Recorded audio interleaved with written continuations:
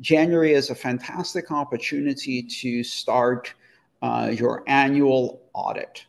Usually in the first week of January, I do an audit, and I do this in a variety of ways and in different parts of my life, not just for my digital assets. I also, for example, go through all of my bank accounts and all of my credit cards and download all of the statements and things like that and prepare for my taxes. But I also do it for my crypto assets.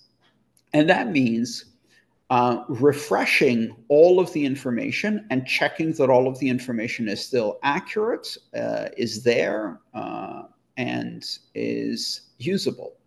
So check, are my seed backups where I expect them to be? Are they still accessible in good condition? Have they not been tampered with? Are the physical locations